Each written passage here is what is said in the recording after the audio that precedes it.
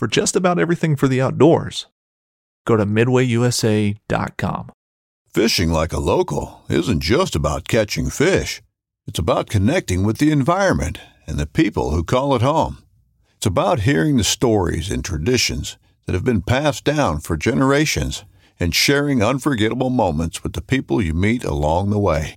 Fishing like a local is having an experience that stays with you forever. And with Fishing Booker, you can experience it too, no matter where you are.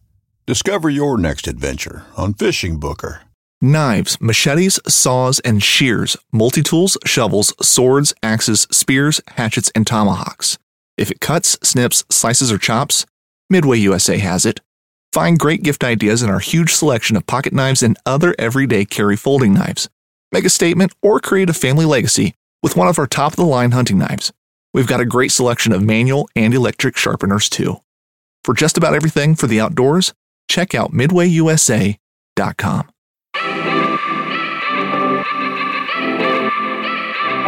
Happy Tuesday, everybody. Today is June 29th, 2021, and today's podcast guest is Eric Hamann from the Working Class Bowhunter Podcast.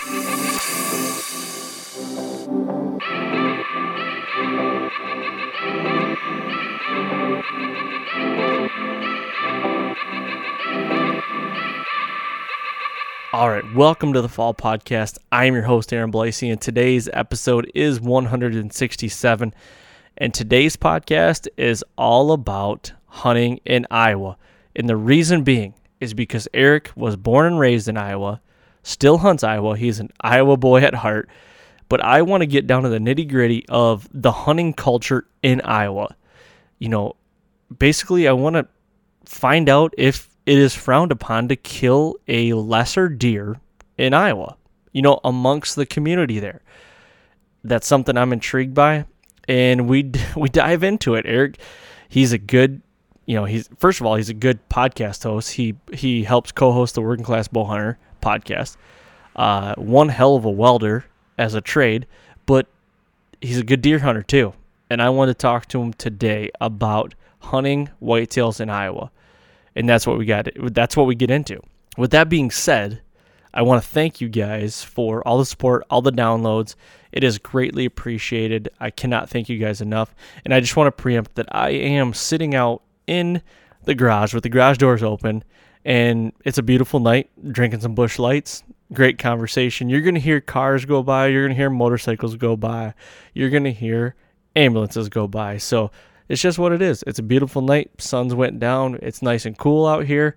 I'm going to enjoy this summer evening. So I'm going to get over this interview with Eric, and hopefully you guys enjoy it as much as I did. All right, welcome back to the Fall Podcast. And today I've got a guest on, none other than co-host from the Working Class Bowhunter Podcast, Eric Hamann.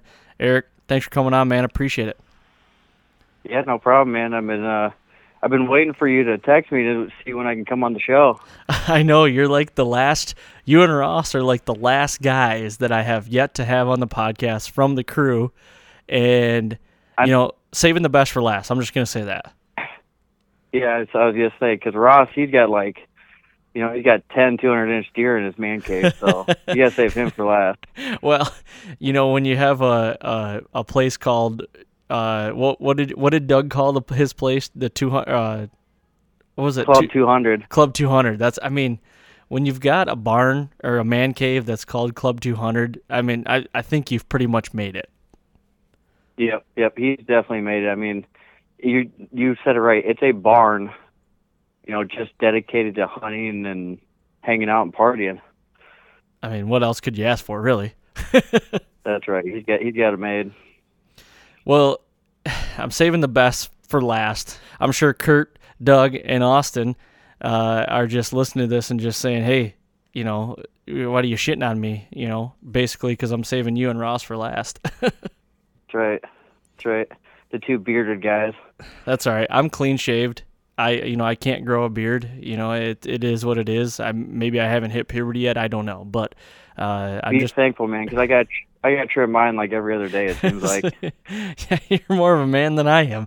It's a real pain in the ass.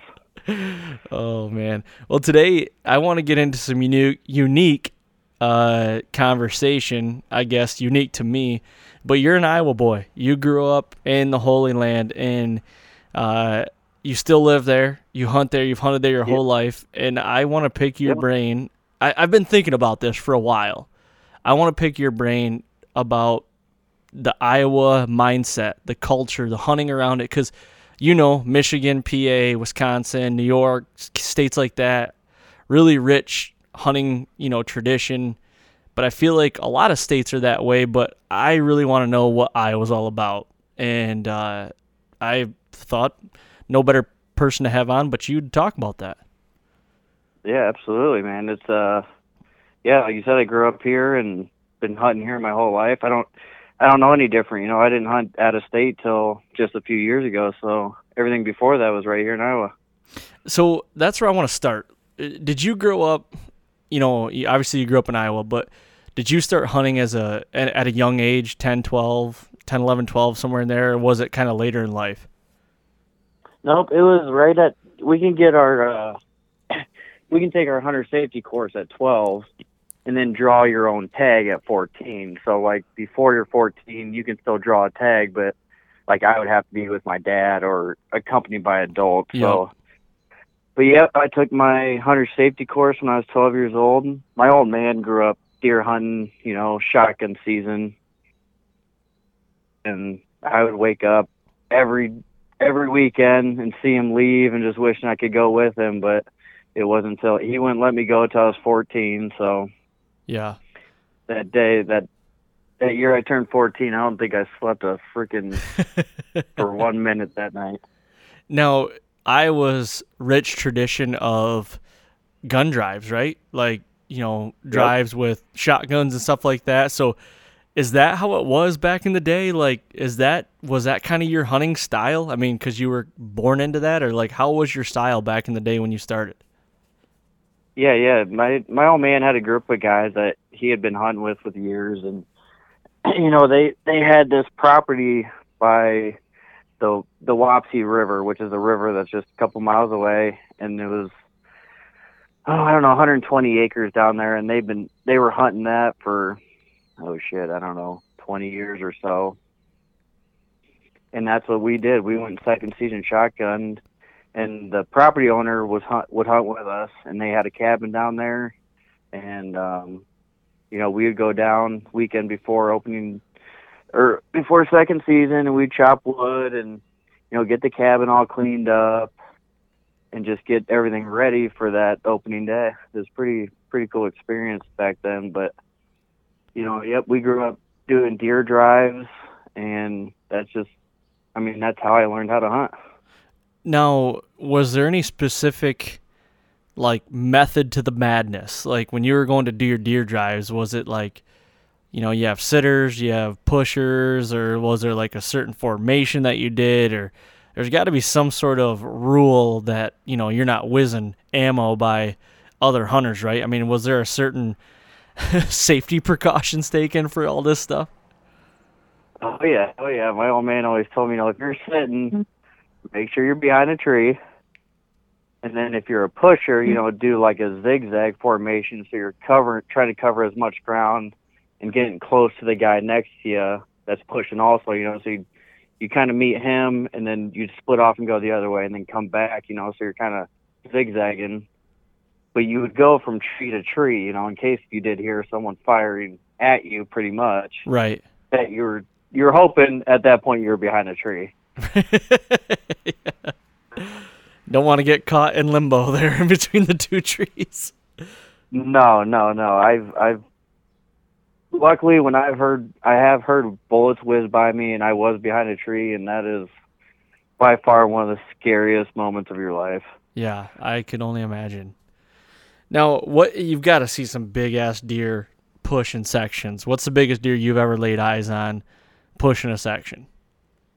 Oh man, probably a 140. Okay. Nothing bigger than that, pushing out a section? No, we're kind of in a weird spot where we're at. We're right in the middle of the state, as far east as you can go. Okay. Like, we have good deer here, but we don't have, like, what everyone thinks of Iowa.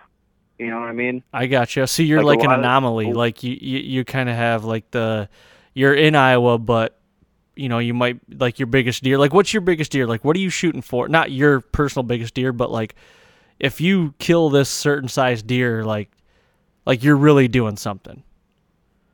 170. Okay. I mean, that's a big deer. 170 is that buck for me. Yeah, for sure. Yeah. And I have seen those, but just not when we used to, do deer drives and stuff like that. I gotcha. So, because back then, we weren't setting up trail cameras. We weren't doing all the stuff we do now. It was basically a reason to get all the guys together, do a little bit of hunting, and then drink all night long. Is what it was. Now, that brings up a good point, though. Like, when did you start taking hunting, like, really serious? I mean, you always probably thought, like I did. I know when I was younger, I was like, I hunt all the time and everything. But, like, when did you really start getting serious about, like, pursuing bigger animals, running trail cams, like, just consumed in it all year round? Like, what age were you at? For me, that was when I was 21, 22-ish, right in that area. Because actually, I quit deer hunting. I think it wasn't really by choice, but so that property that I grew up hunting, they got really big into bow hunting, so they wanted to start running trail cameras and putting food plots in and start to actually grow some deer, because it's getting like everyone down there shotgun hunting. The old saying is brown, it's down.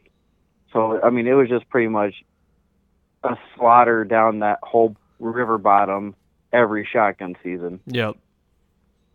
So they kind of want to turn their property into that property where they could keep deer and grow deer, which they've done right now. They've done really an awesome job. But so then they said, we're not going to shotgun hunt anymore. So we quit shotgun hunting when I was, I think, 16. Okay.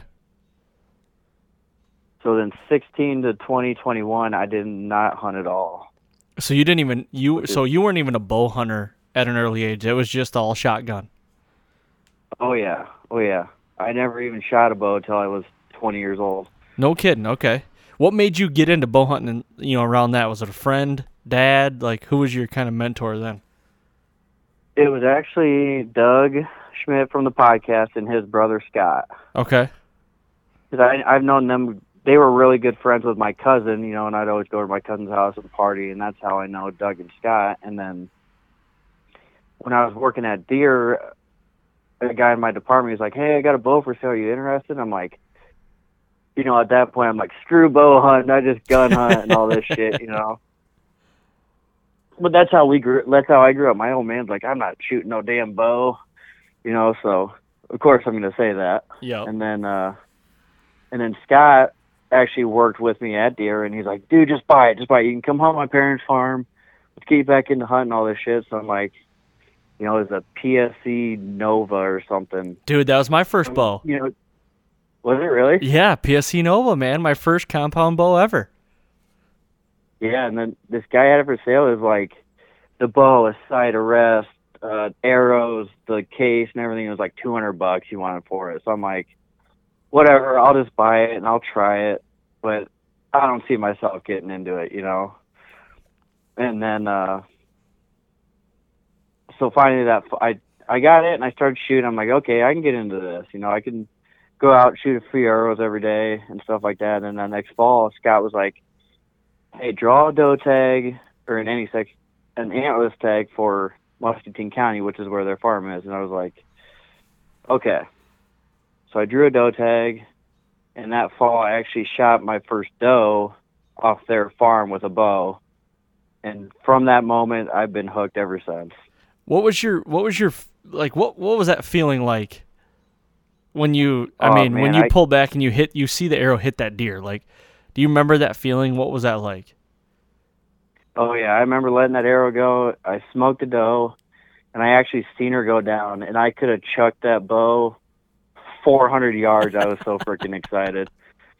I was shaking. I was high-fiving.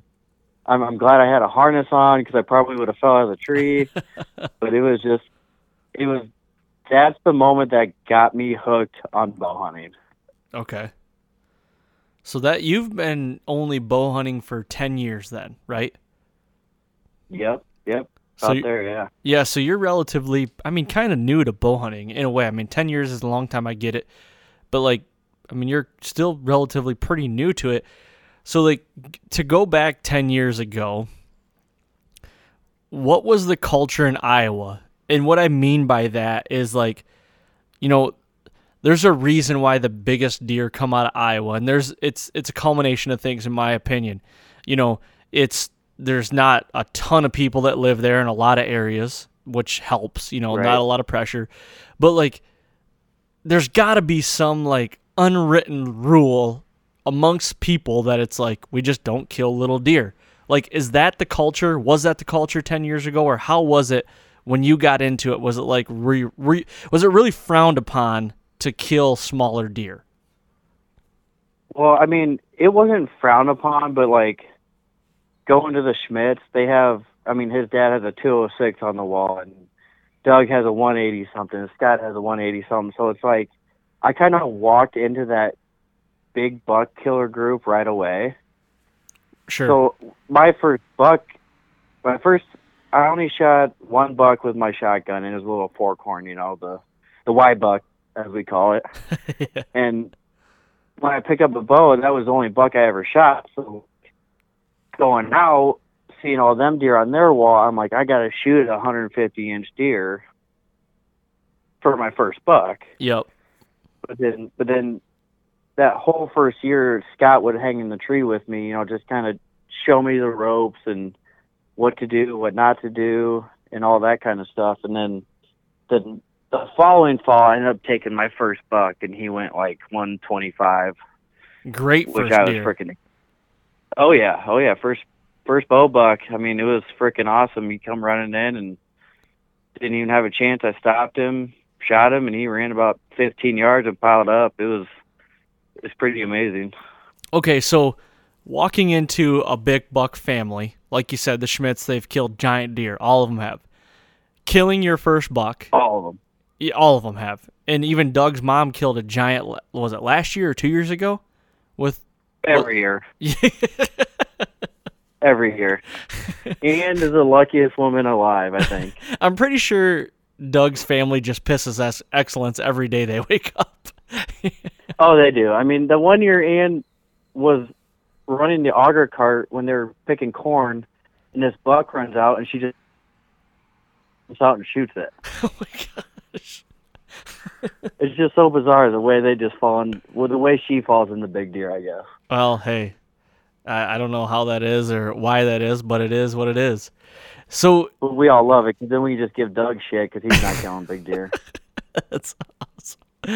Oh, so coming into a big buck killing family like the Schmitz, so you come in and kill your first deer, great Pope and young deer. A lot of people, more people would kill to just have an opportunity at a deer like that. I know you were ecstatic, but were you also in the back of your head, just to you, were you a little down? I wasn't, man. Okay, let me back up a little bit. So this deer comes in, I shoot it, I see it go down, it's on the ground doing the death kick, just sitting there trying to get it back up, but it can't. Yep. And then this 170-inch comes walking in. Oh. And I'm like, no way is this happening. I'm still freaking out in the tree stand because he ran kind of behind me, so I'm looking behind me watching him, and he finally quits kicking. So then I turn around to get situated, sit back down, and this 170 inches 40 yards away looking at me. I'm like, oh no. I'm like, did I just screw up? But then I'm like, nah, he'll be here next year. I'm not worried about it. and then I got back in the excitement mode. But yes, for a small second there, I thought I screwed up. So you never felt bad at all for shooting a Pope and Young? Not one bit. Okay. Hell no. Okay, which excites me. I know it was your first deer, but dude, it's just one of those things, like, you know, everybody's killed deer that they're like, shit, you know, like, I screwed up there, you know, it happens. It really does. But I always wonder about you guys out in Iowa. You know what I mean? Because I feel like Iowa hunters that have been born and raised there, that are diehards, get put on a pedestal just because of where they were born. Does that make sense? Right. Do you kind of feel that way? I don't think so. I mean, we do get a lot of shit because, you know, we have the Iowa-Illinois boys. You know, half of us from Iowa, half the guys from Illinois. So we're always giving each other shit, like, because we live in Iowa. We should be killing 180-inch deer every year. But I don't feel the pressure. I know I'm doing the right thing. I'm going to go out there and shoot what makes me happy. And I don't really give a shit what other people think, you know? I like that. Eric. That's a politically correct answer, or that you really feel that way. No, I really do, man. I mean, even if I shot another 125-inch, am I going to get shit for it?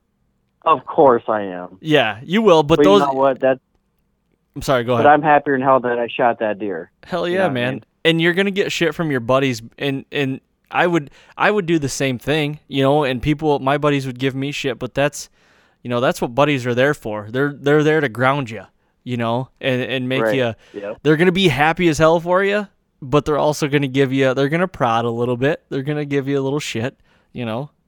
I could shoot a 260-inch deer, and they're still going to give me shit about it.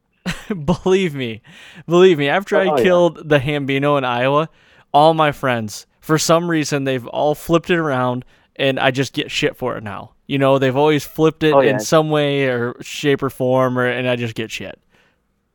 I could hear that. Oh, you only shot that because it's in Iowa or something like that.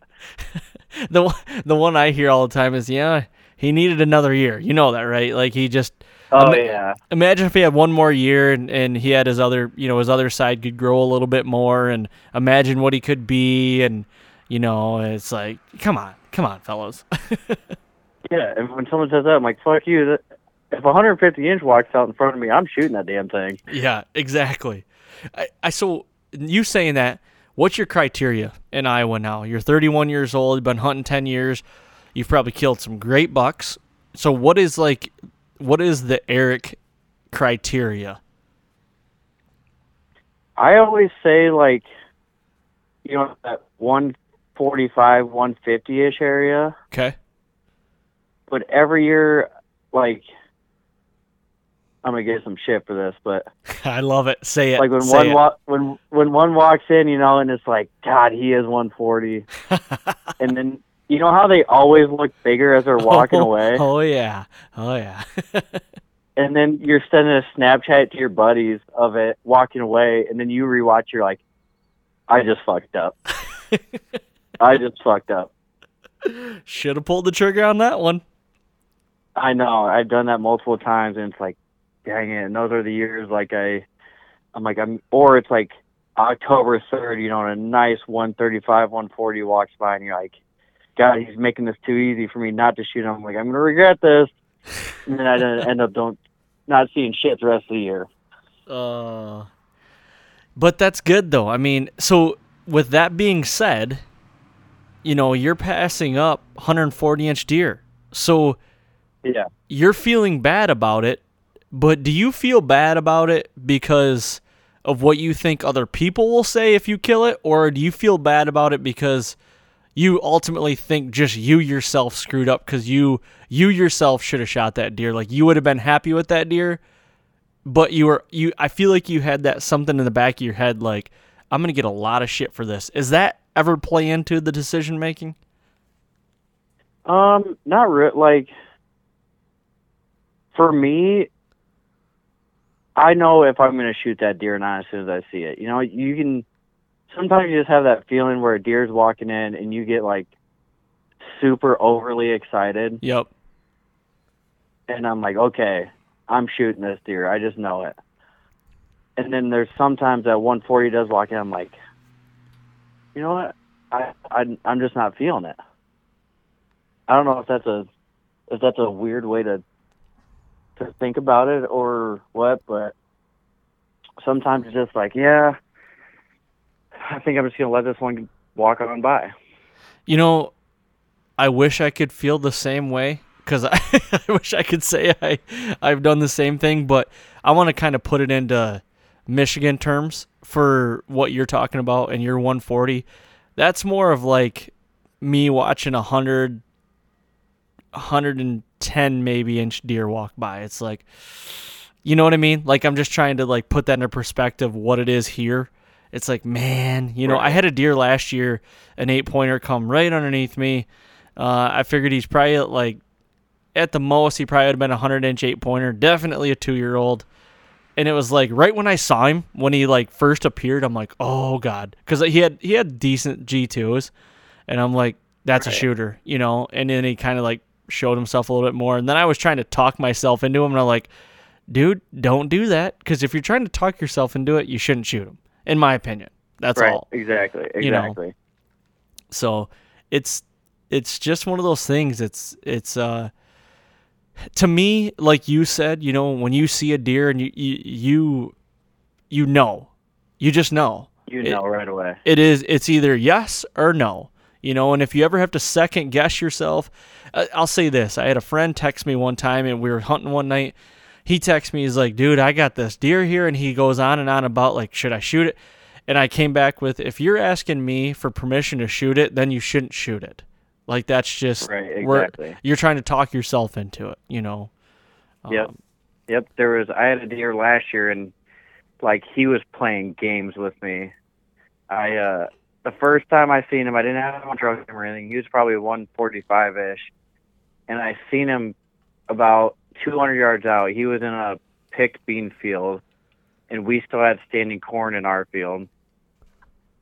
And this was like right before, that first week in November where they're getting curious. They're kind of chasing around a little bit. And that's the first time I seen him. And he's like 200 yards away. I'm like, well, I'm just going to tickle the antlers a little bit and see if he reacts at all. Yep. So I give it a little tickle. He doesn't hear. I kind of clash them together, and he picks his head up and looks over my direction, and he starts beeline right towards me. And it's getting almost dark. So he gets up to my field, and I can see his antlers jump the fence, but then he's behind the standing corn, so I can't see him. And at this point, he can come either 3 different ways. And the first night, he stepped out at 20 yards, 10 minutes past shooting light. Oh.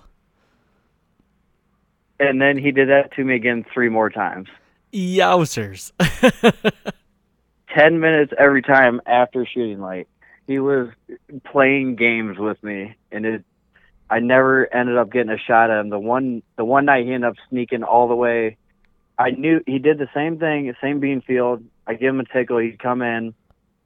But the one night he ended up circling downwind from me, and I was getting ready to get down, and I turn around, and he's standing 15 yards from me, but it's already too dark. I knew he was on his way over.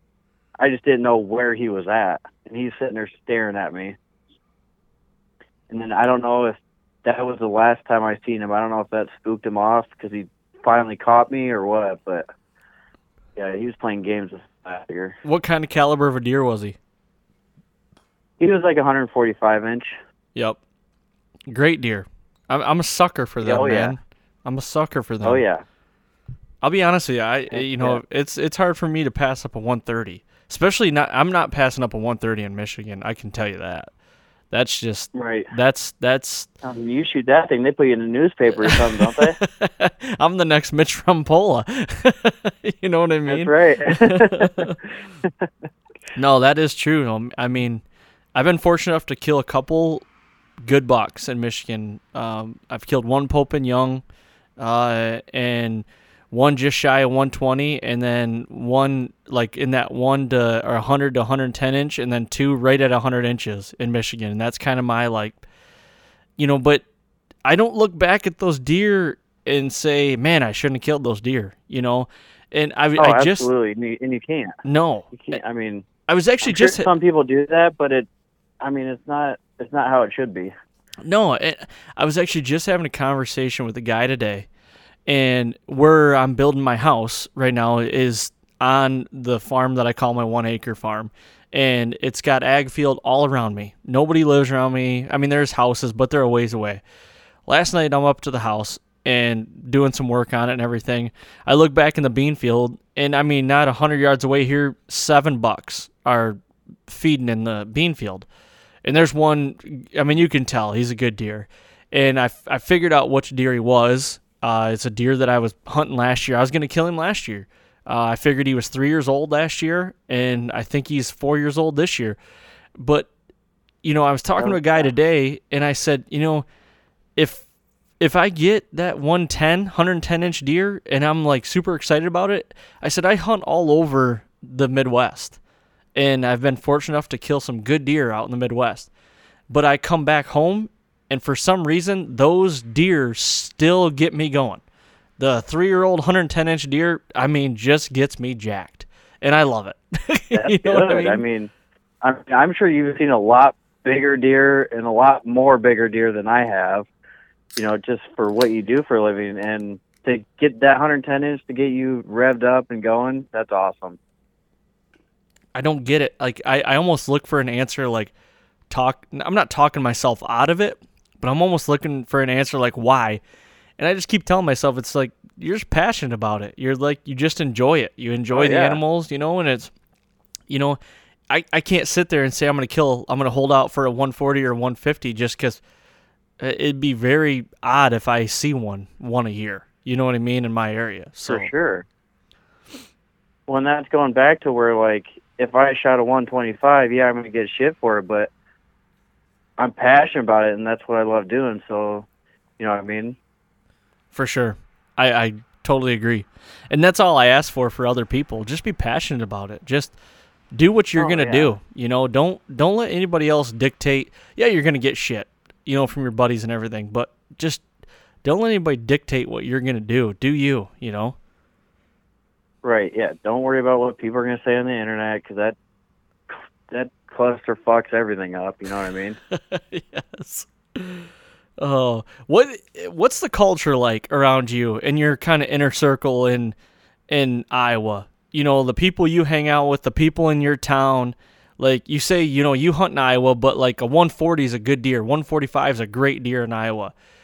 So, like, what's the culture around there? Are people striving for that, or is it more of like, people are holding out for the 160s? Like, what's it like? What do you hear? What are you seeing? I think, like, the podcast guys, they are the most passionate people about bow hunting. And I have other buddies that bow hunt, but they're not, like, passionate about it like we are. Yeah, they'll put out trail cameras and set stands, but they're going in a week before, and they shoot their bows, 2 weeks before season. I don't have a lot of, like, buddies that I grew up with that are, like, super passionate about bow hunting like I am. Okay. So those buddies, they still enjoy it. They go out all the time, and they're pretty much shooting whatever walks by. If 120 or 180 come by, they're going to shoot it. I got you. So that's what it's kind of like around here. And then I live in a real small town. It's like 200 people. So most people do hunt around here, but there's still a lot of people that do not hunt and don't get it. Yep. Do you still have a lot of people that are just going to basically brown it's down? Is that a thing out there? Oh, yeah. I mean, shotgun season is still a huge thing around here. I mean, you go out first season, second season on a weekend, and almost every piece of timber has some orange running through it that you can see. I got you. So it's very much still part of the culture out here, and I don't ever see it going away just because so many people just grew up doing it, and it's kind of, I mean, there are still a lot of people doing it, but I think more and more people are getting out of it. Yeah. They're not, you know what I mean? Not a lot of kids are hunting anymore, which is sad. It is. It really is. But I think you will always see orange out there in the woods during shotgun season. Yep. And that's just like here in Michigan. I mean, rich tradition with rifle season, November 15th every year. It's a holiday. basically. I mean, they might as well make it a holiday. My high school shut down on November 15th. You always got it off. It's just, it is what it is. It's opening day of deer season. And I love it. It gives me chills every year when it gets close. I have a love-hate with it, though, now that I'm a little older. Like, if you haven't killed a buck by November 15th in my area with a bow, it's really tough. It's tough sledding after that because the deer just getting kicked everywhere, So is that when your guys' rifle season come in? Yeah, November 15th every year. Doesn't matter what day of the week it falls on. It's the 15th of November every single year. Oh, man, that sucks. Yes, it does. Yeah, it does. Sucks, dude. Because our first gun, we can't hunt with rifles here, so it's shotgun only. And that doesn't come in until the first weekend in December. I know, it's awesome. For us.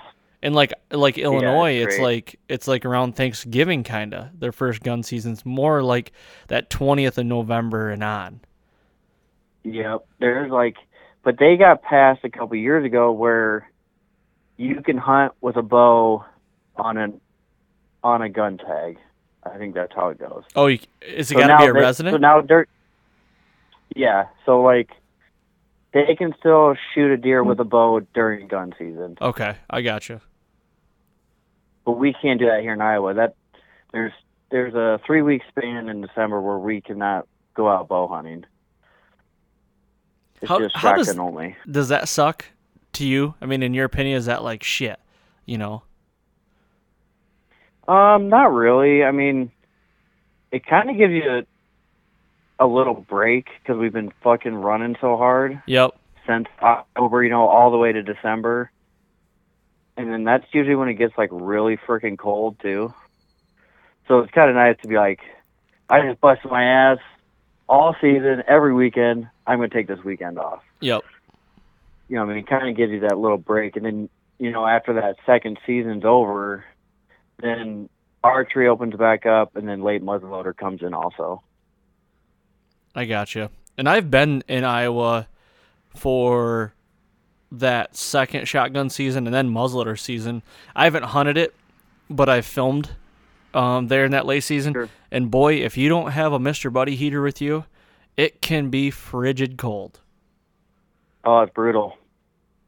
Especially where I'm at, we don't have, I think the highest hill here is 10 feet tall. So it's just flat as can be. So if there's a 5-mile-an-hour wind, it feels like it's 40. She's a gusty one.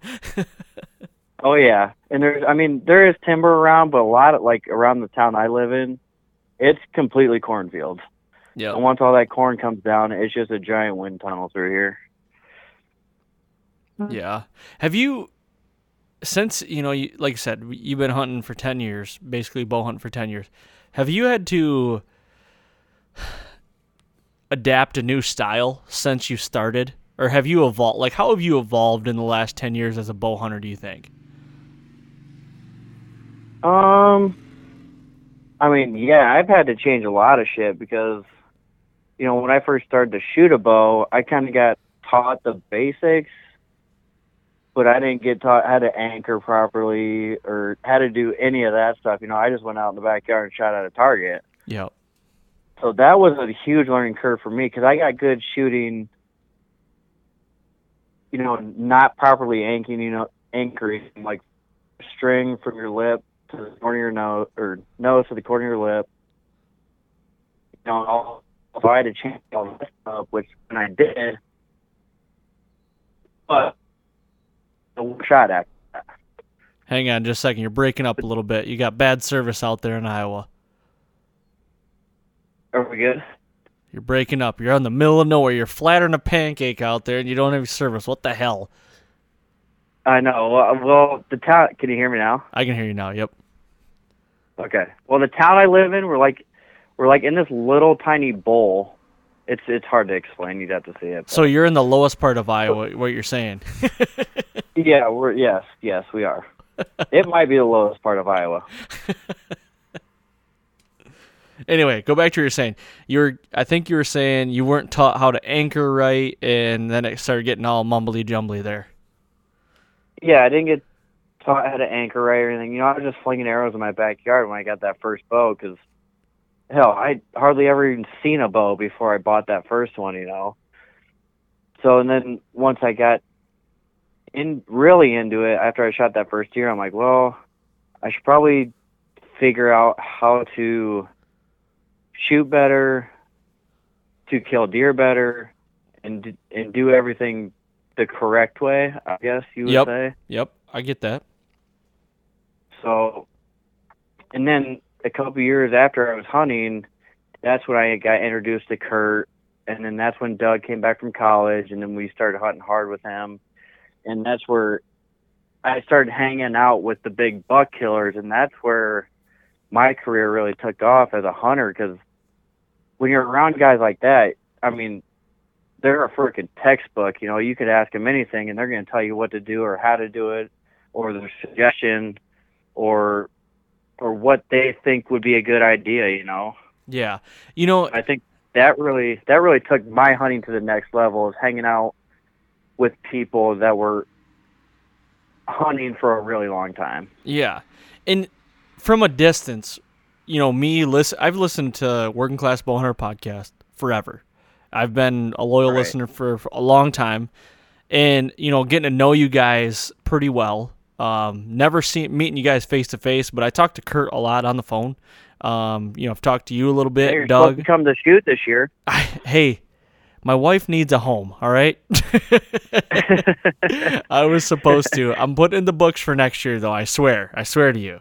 Yeah. But and by the way, probably one of the worst times to build a house is right now. Hey, I hear that every day. I don't need to hear it from you. All right. I just had to give you some shit for that.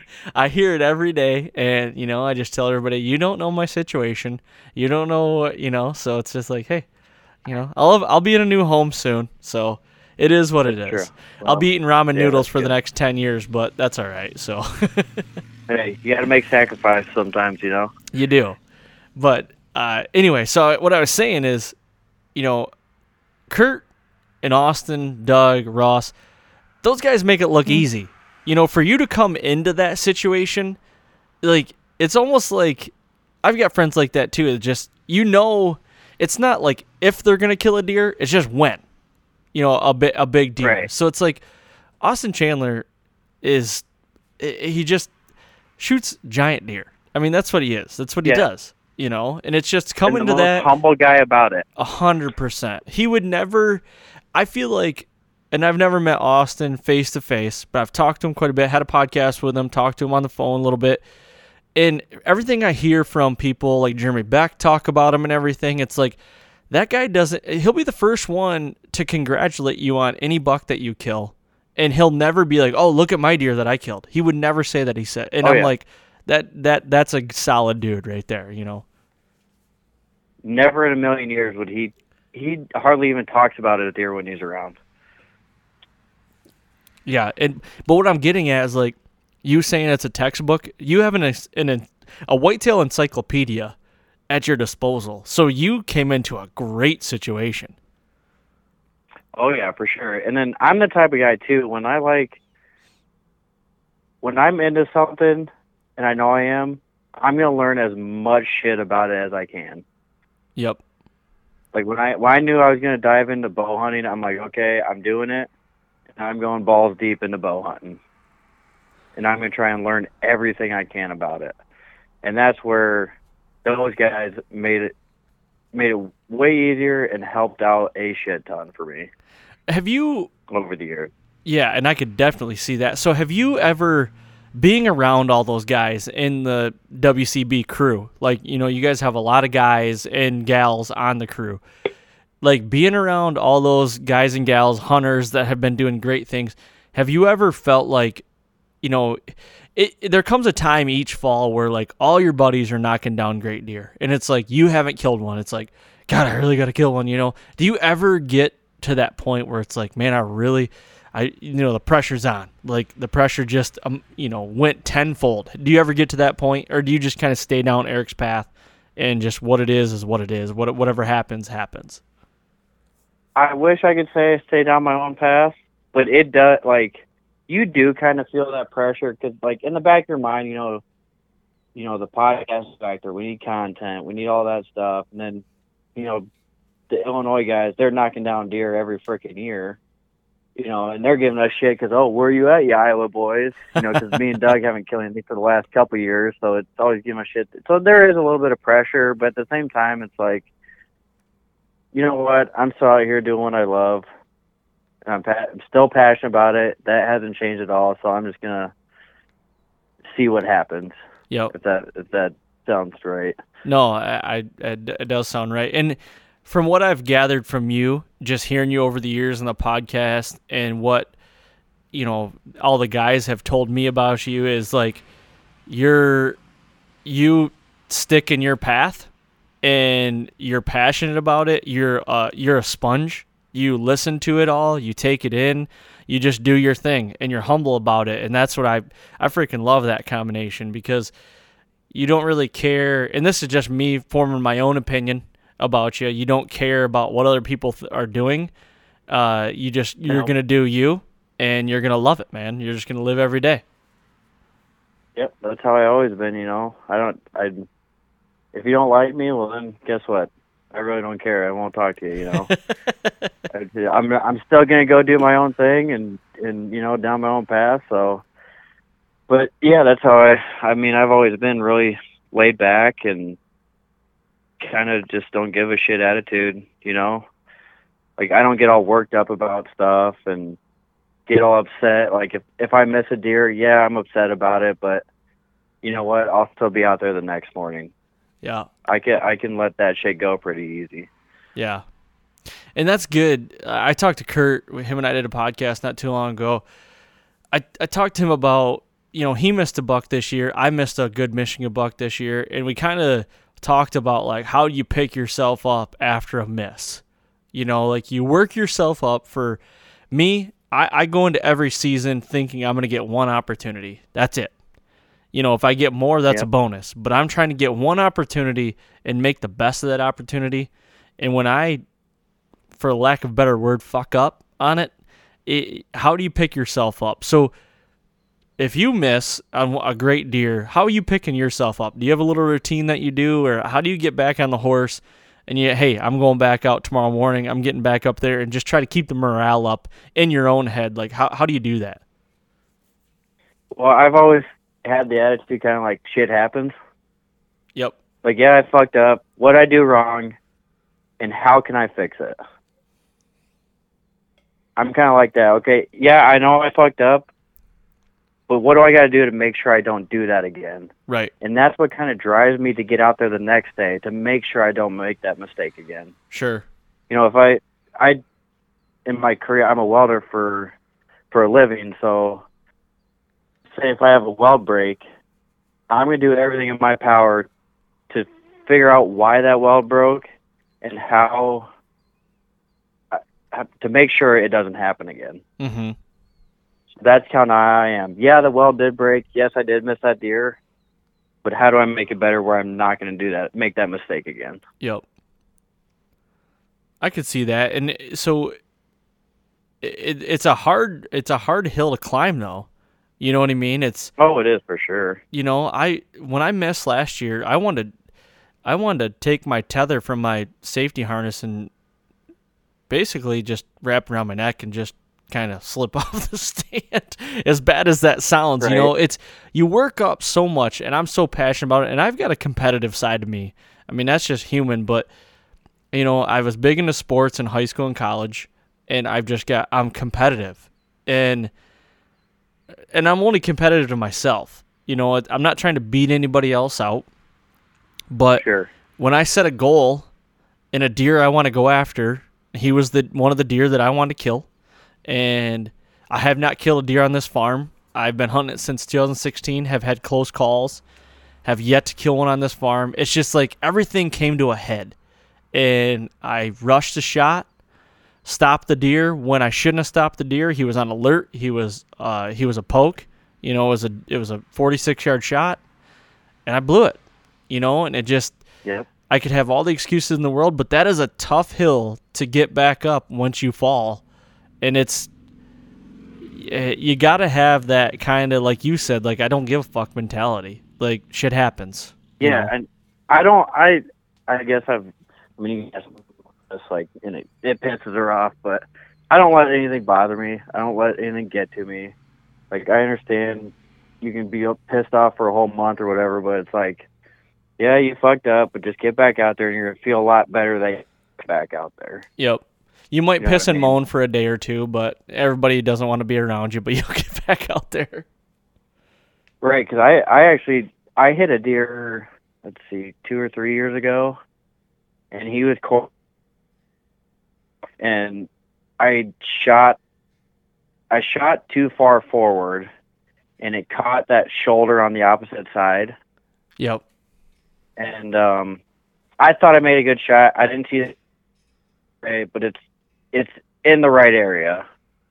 I seen him run. And I thought I heard him crash, but then I wait till dark. I get down, and I'm finding, the size of your pinky drops every 15 feet, and I'm like, this ain't good.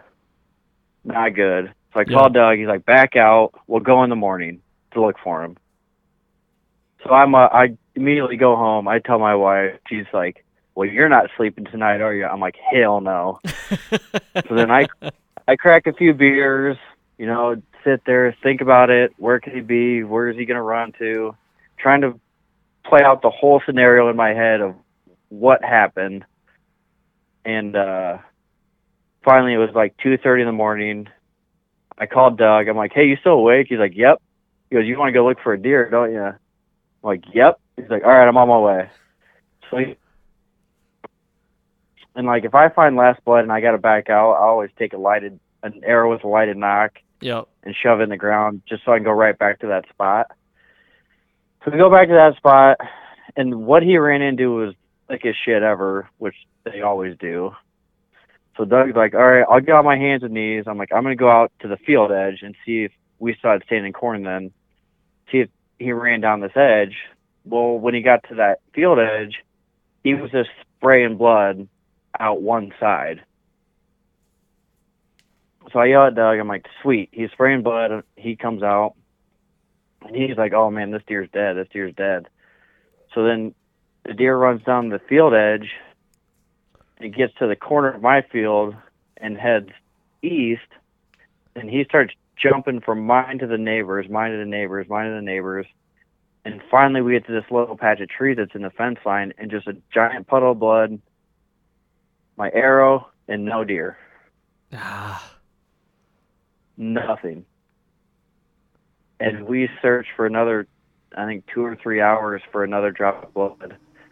Never found anything after that. And then the next morning, we backed out again. Like, okay, we'll bring a group of guys out tomorrow to look for him. And we had a whole bunch of guys, and we searched every field within 2 miles of where that blood was, and we couldn't find shit. Damn it. That sucks. Yep. It was definitely devastating, but the next weekend I was right back in that same tree stand, hoping he was going to walk by. I haven't seen him, but I think he's still alive somewhere. Okay. I think. That's like I said, man. Sure, that's a tough hill to climb. That's a tough pill to swallow. And get back. Oh yeah, it was. I mean, after that one, it definitely. I didn't want to go hunting, but I made myself go hunt, and I'm glad I did. Once you sit down in that tree stand, you're like, yep, this is where I'm supposed to be. Yep. My dad, he calls it the pus fairy. When you puss up a deer, he calls it the pus fairy got me. There was a year. Oh, yeah. My first year of college would have been 2007, I believe. And I went off to college a couple hours away from home, and I was wrapped up in playing baseball, and I didn't hunt a lot. And he calls me one day, and he goes, I just shot a big one on our family farm, and he goes, I think I hit him a little low or whatnot. This was on like October 2nd, like the first week of October. I want to say it was like the 2nd. And he's like, it could be my biggest deer. And he's killed some damn good Michigan deer. Like, he's killed a couple around the 130s. He's got like 4 or 5 bucks between that 120 and 130 area. He's killed some good ones. And oh, yeah. He's only ever hunted Michigan. So he's like, I killed a good one. or I shot a good one, hit him low. He tracks it for like a day and a half, runs out of blood, can't find him. Will not go hunting again. He's like, the pus fairy got me. I'm not gonna. He was just down. Like, it took him like all of October to even get back in the stand. And really, yeah, it took my uncle and a couple of his buddies to like basically drag him to the stand one morning. And he goes in there, and wouldn't you know it, he smokes another good one right underneath the stand. Literally walked underneath his tree, and he could see the deer underneath, like came in from behind him. He could see the deer through the grate of the tree stand. He shot him at like 4 steps, runs off, dies. Great buck, like a real nice 8-pointer. And it was just like, it was twice. It happened twice, but he just calls it the pus fairy, and it just gets the best of you. And it's just one of those things that like you try to get up after a hard loss, and he wasn't going to go hunt that day. He was going to go to work. And they're like, nope, you're going. Basically pushed him out the door to, like, get your stuff on, go hunting, and that happened. And I'm like, you son of a bitch. Like, really? He's just that lucky. He is. But he killed a good deer this year with his gun on that farm. First one in a while. 2007, I think, was the last time he killed a real good deer. And then he's been really picky, though. He's to that point where he's like, he wants to get that higher age class and kill better deer. And he killed a good 9-pointer this year. So, well, it sounds like you got all the hookups in Iowa. Just tell him to start drawing. I know it. If I could, I was trying to get him to go to Illinois this year, down where our lease is in Illinois. It's a great area, and he's like, I just got too much stuff going on, and I'm like, God, he's never hunted out of state. I'm getting him to go out of state here eventually, soon before he can't do it anymore. So, boy, it sounds like you just need to drag him out the door and just shove him in the truck and take off is what it sounds like. It might come to that, really. Just pack all his shit up for him and just say, hey, we're going for a little drive, and then all of a sudden you're in Illinois. There you go. I'm waiting for Geyer to open up his farm so he can come down and hunt his farms. Oh, yeah, good luck. I got a couple more questions here before we wrap this up. But the one question I have here before I want to get into a rapid fire question where it's just like I'm going to ask you a question and you just answer it. But before that, I want to paint a picture for you. Like, if you could have like the perfect moment where you can sit back and say, I've made it in my deer hunting adventures, like career, whatever you want to call it. What is that? Is that like a caliber of deer where you like sit back and you're like, I've accomplished my Super Bowl? Like, what would that be? Dude, that's a tough question. I know, and not a lot of people ask that on podcasts I listen to, so I always like to ask it. No, that's a hard one, man. I would like to say like a 200-some inch deer. Let's be realistic. I mean, not that a 200 is not realistic, but like, Because I think everyone, like, there's that 200-inch mark is like a milestone. Like, you just won the Super Bowl. But right. I'm still going to be out there hunting after that. Like, it's not going to be like, I've made it. Now what do I do? Right. You know what I mean? Nothing that would make you like quit hunting, but something that might take the pressure, right, like the self-inflicted pressure off you and be like, I've done what I wanted to do. Now everything's just a bonus. Like, what is that mark? I still don't know. I never really thought about it, to be honest with you. See, that's what I'm here for. That's probably a shitty answer, but it's a terrible answer. I guess. I know. I mean, if I had to answer, probably 200 class inch, 200-inch buck. Hit that 200-inch mark. Okay. Would be my winning the Super Bowl. I accept that answer. So I'm gonna hit you with some rapid fires here. Or can I make that a 2-part?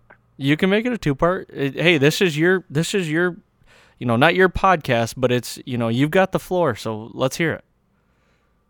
I think my old man hasn't hunted since we quit shotgun hunting. and his whole life deer hunting, he has never shot a buck.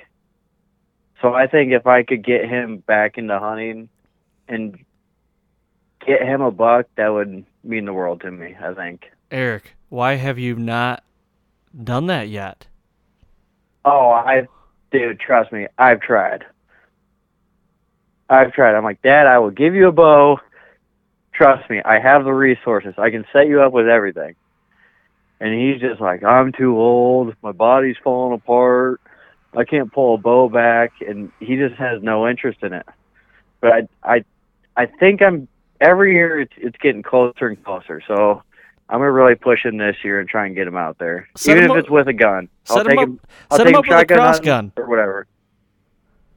A cross gun? Yeah, set him up with a cross gun. Just let him get out there and shoot something with some sort of a bow. Right. And he said he would shoot a crossbow, and I'm like, the compound guy's coming out with it at me, and I'm like, no, I can turn the poundage down on this bow. Like, you don't have to pull 70 pounds back to kill a deer. Yep.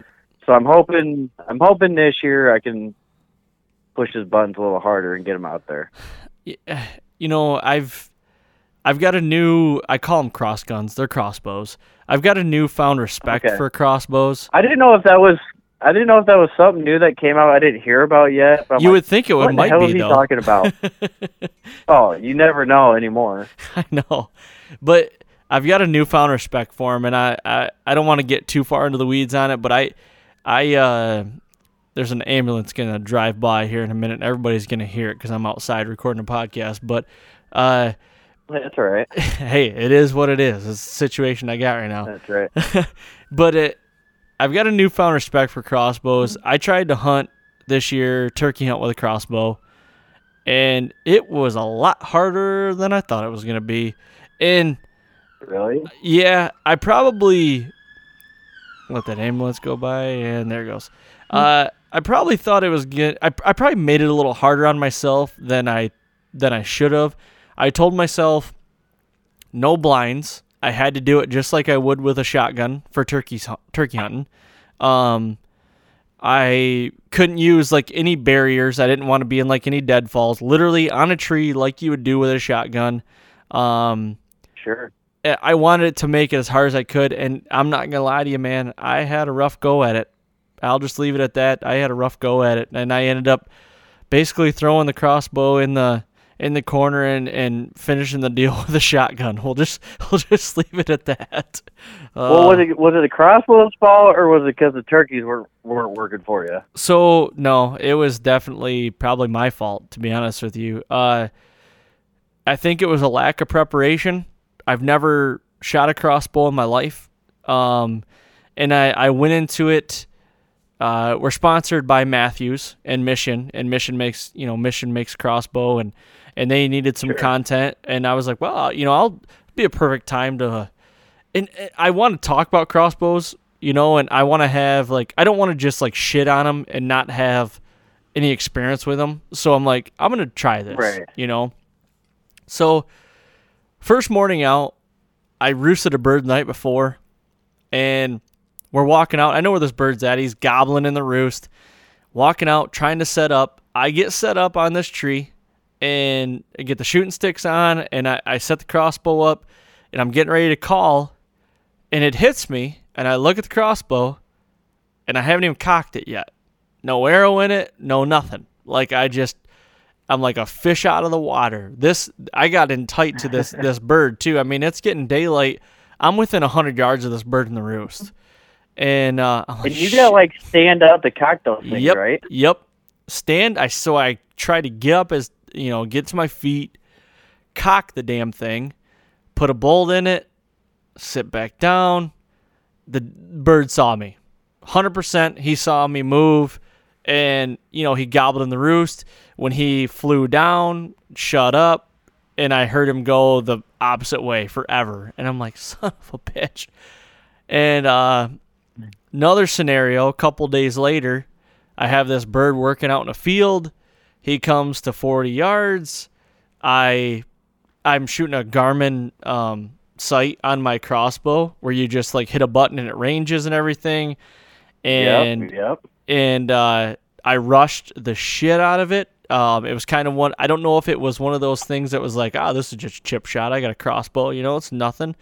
I ranged 42 yards, shot, went right through his fan, and I went and paced it off, and it was 32 yards. And I'm like, it wasn't the sight's fault. I honestly think what had happened was I've never used that sight before, and there was a culmination of things, but it happened quick. He was with 3 hens. The hens had me picked because I was like a turd in a punch bowl on the edge of a field on a tree, and it was like one of those like do or die things. Just go and do it. It was me, and it was honestly I chalk it up just to a lack of preparation, and that is my fault, and that is not me. Like if I don't know something, I'm usually like, let's get it dialed before we start going out and doing this, whatever it is. Right. And you want to be comfortable with it before you take it out there. Exactly. And I just kind of took it for granted, like cocked the thing, put the sight on him, let her eat.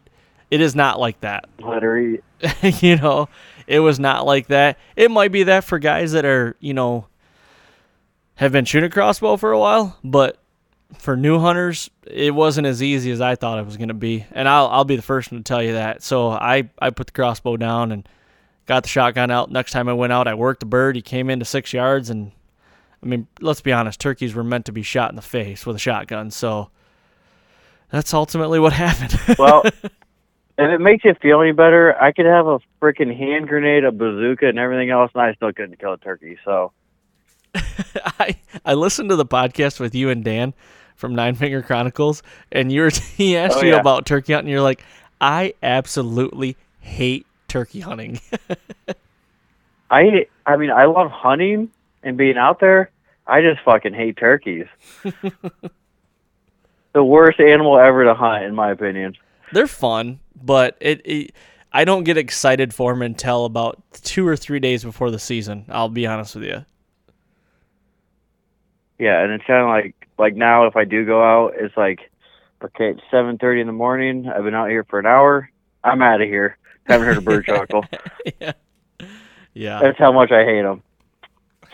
They're fun to... But that could be a whole nother podcast of all my stories of how turkeys hate me, I guess. Well, next spring we'll have to do that because Doug and I did that this year for turkey hunting, and I'll have to get you on to do a spring edition. Yeah, how good he is at it, and how terrible I am at it. Yeah, I'll get both of you on, and we'll just have like a pissing match back and forth.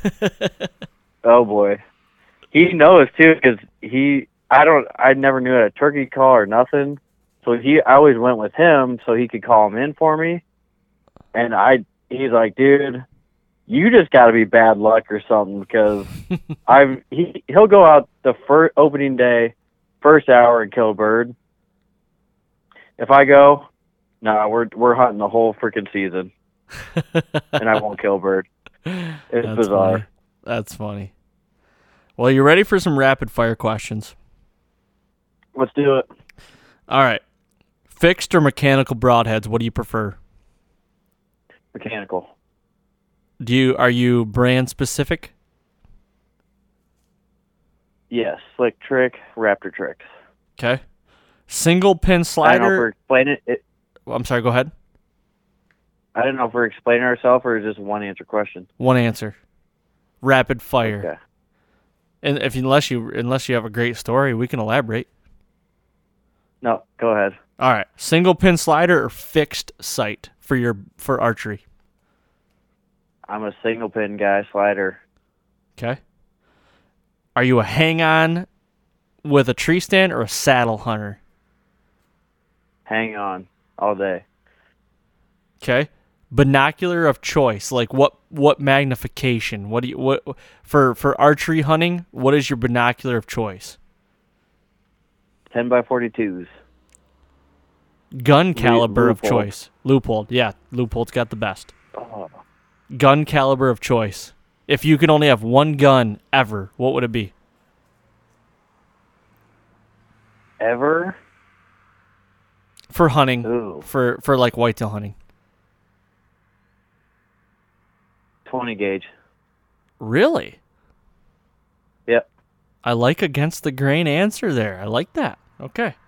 If you That's had, all. That's all I ever shot growing up. I like it. I like it. I switched to a 12 gauge, and that fucker was too heavy.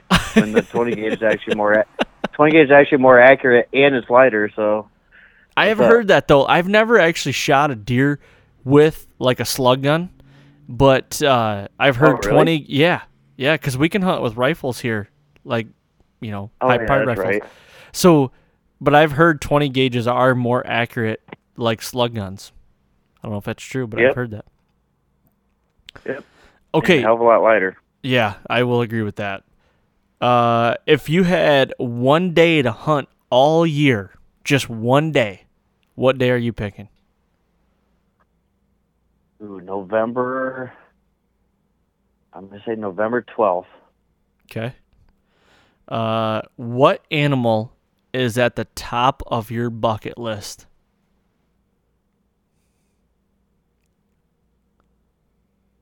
Ooh. The very tip top. The very top. A red stag. Really? Yep. You're throwing curveballs out here, and I absolutely love it. Why, you didn't think that? No, I honestly, red stag would have been like one of the last things I would have thought of. Really? Yeah. Like a New Zealand giant red stag? I've been out there and got to film them. Yeah. Oh, man. I'd have to add another level to my house just to fit it in here, but yeah, if I could go, sign me up. I went out in 2014 on the South Island of New Zealand, and we went out there for 2 weeks hunting red stag. It was a blast. I won't lie to you. It was a lot of fun hearing them roar and stuff like that. I don't even know where it's at. I don't even know where it's at on a map, but I'll go there and kill some shit. That's for sure. New Zealand's pretty cool, to be honest with you. Yeah, that's definitely top of my list. All right, I got the last one here. I'm going to put you right on the spot. This might ruffle some feathers, but who is your favorite co-host on the Working Class Bow Hunter team? Oh, boy. I got to go Doug, man. Doug's my boy. Ride or die. Ride or die, man. He's an Iowa boy, and, I mean, I've known him the longest, and he's got me into bow hunting and taught me a lot of shit, so he's my boy. I love it, man. I didn't mean to divide you guys. You guys are all great dudes, and appreciate everything. Oh, you no, guys I'm have going done. to catch a lot of shit for that, but oh, well. That's all right. I had to put you on the spot. Oh, yeah. It's all good. Yeah. Well, cool, man. I think that's good, it. man. I'm going to wrap this bad boy up. Hell yeah. Appreciate coming on Great doing time. this. Yeah, thanks for having me on. I mean, you first mentioned me like, I'm going to have you on, but I really need to think this one out and ask you some questions. I'm like, oh, boy, I don't know what I just got myself into. Did I do all right? Oh, yeah, you did great, man. I had a great time.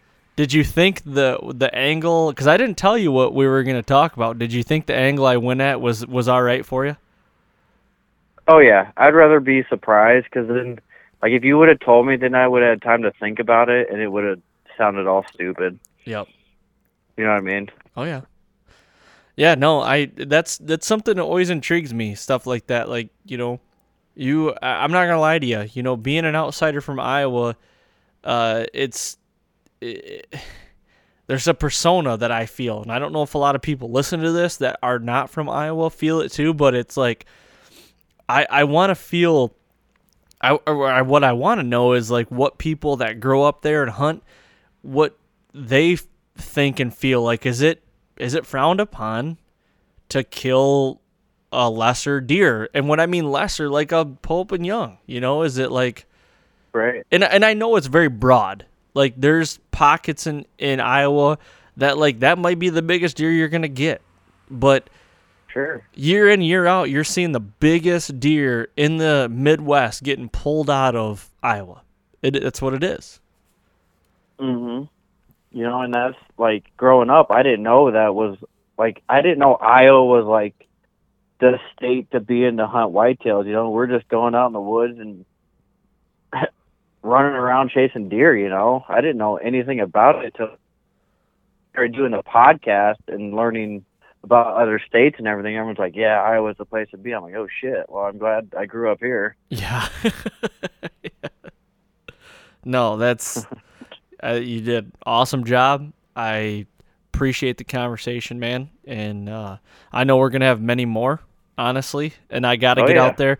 I'm gonna try to make it out to the new studio here. And honestly, if I can make it work, it might happen here in July or August. I'm gonna try to make it out to the studio on the way down to Illinois, putting in food plots down to the lease. So I'm hoping we can make that work, man. Yeah, you got to come by and see it, man. It's like 98% done.